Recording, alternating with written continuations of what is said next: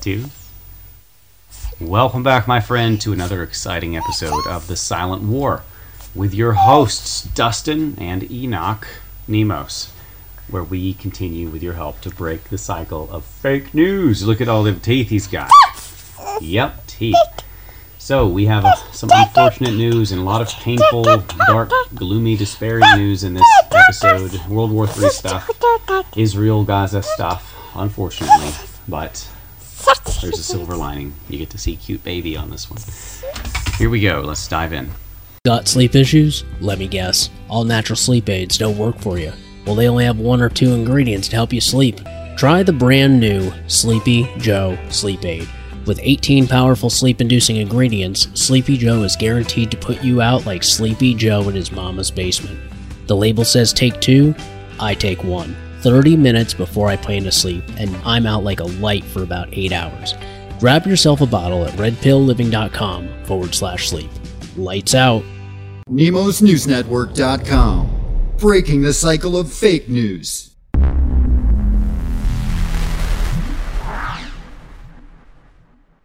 World War III has begun, and sooner or later, probably sooner, Americans will pay the price for our complicity with Israel's aggression against Arab babies. Those who survive the genocide and ethnic cleansing of Gaza will all be radicalized.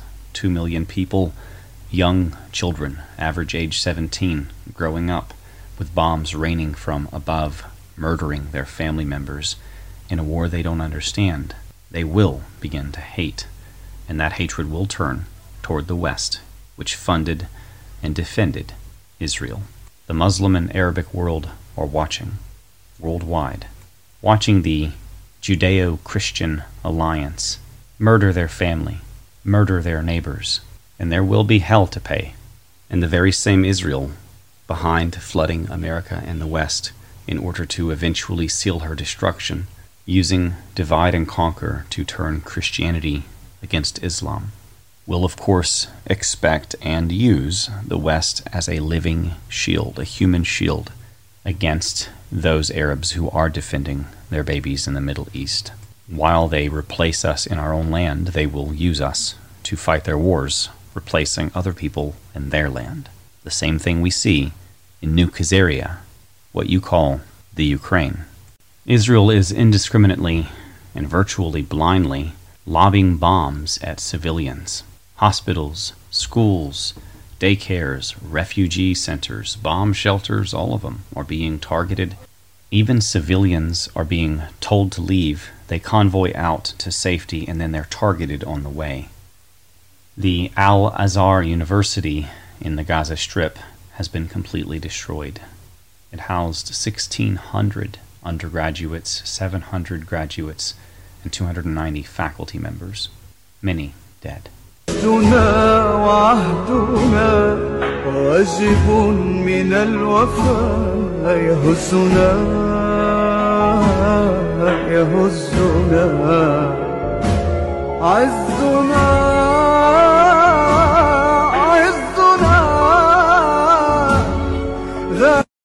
Although the West is quickly making it illegal to protest against Israel's actions, or Zionism, or the Jews, or express any criticism of Jewish people that could be labeled as anti-Semitism, and they will arrest people and have begun to arrest people for this.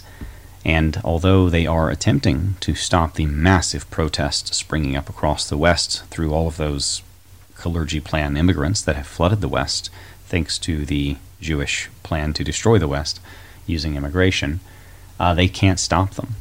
In France, even in D.C., all over the world, you see massive protests led by Arabs, primarily, with Christians in support. And you see them taking place despite threats, despite risks. You even see something that could have been very close to what they would call insurrection taking place in the Capitol right now. Massive protests, a lot of anger, climbing on the fences of the White House barricade. I mean, all of these things are happening. Here's Washington, D.C. And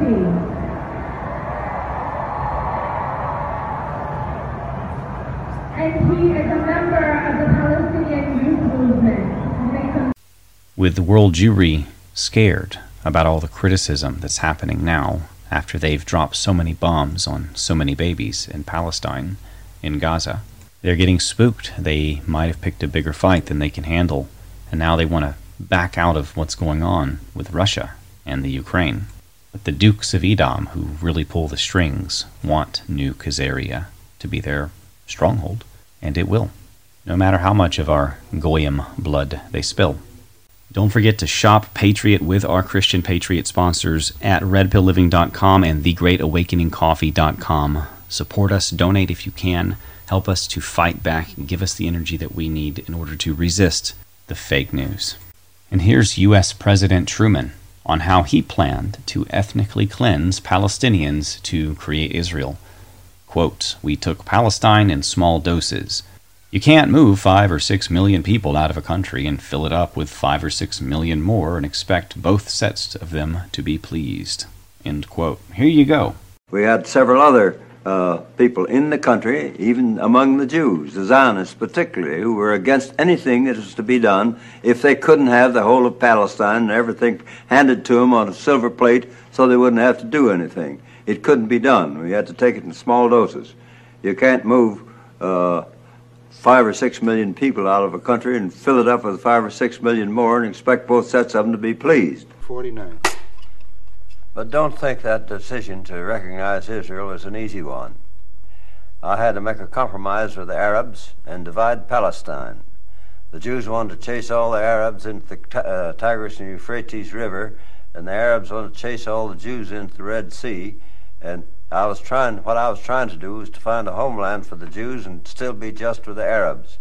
And here's a quote from former Prime Minister of Israel, Ben Gurion. Quote, "Why should the Arabs make peace? If I was an Arab leader, I would never make terms with Israel. That is natural. We have taken their country."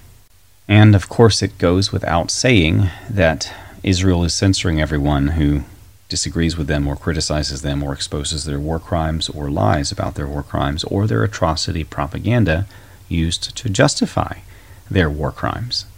However, I do want to add a little bit of historical context. This is not the first time the Jews have done this, where they have taken over a nation and then censored everyone who disagreed with them once people began to wake up. But it will be the last, and the reason that I believe that is because this particular issue is worldwide. And it never works for them. The sort of, stick rather than the carrot method, the force, the authoritarianism, the violence against the population, it always turns against them eventually, and it turns people against them. And there is a cycle and it tends to repeat.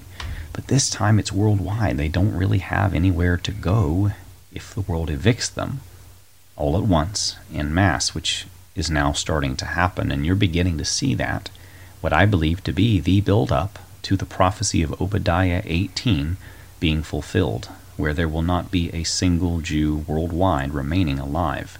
And that is what God has foretold, when all of Edom will be destroyed.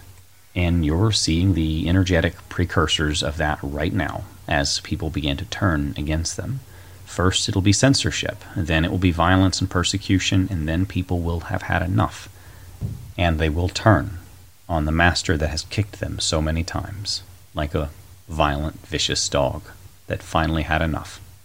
And remember, Obadiah 18 deals with the end of Edom, the Jews who say they are Jews but are not and do lie, but are the synagogue of Satan, or the race of Edom, pretending to be the tribes of Israel, but have zero evidence.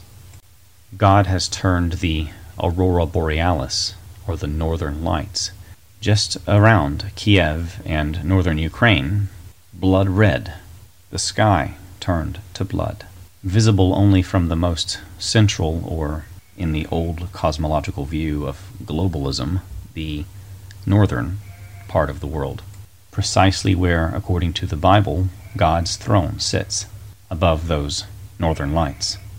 This may well be an end times marker. They will give you some sort of excuse, some exoteric, scientific sounding lie, like nitrogen turns the sky red, yet we have seen orange-colored auroras, and that should not exist according to their science. Only within a fundamentalist, scientific, Christian worldview paradigm, do these things make sense?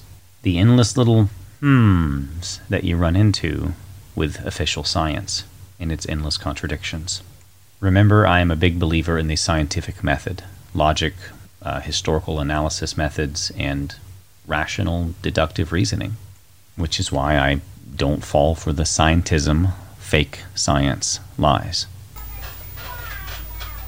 I hope that you have found this video to be of value. If you did, you know what to do. Like, share, subscribe, support us if it's not a burden. I know everyone is having a difficult time these days. It's not easy being anyone, much less a censored media budget journalist like myself. So with that said, we'll see you on the next one. Nemos out.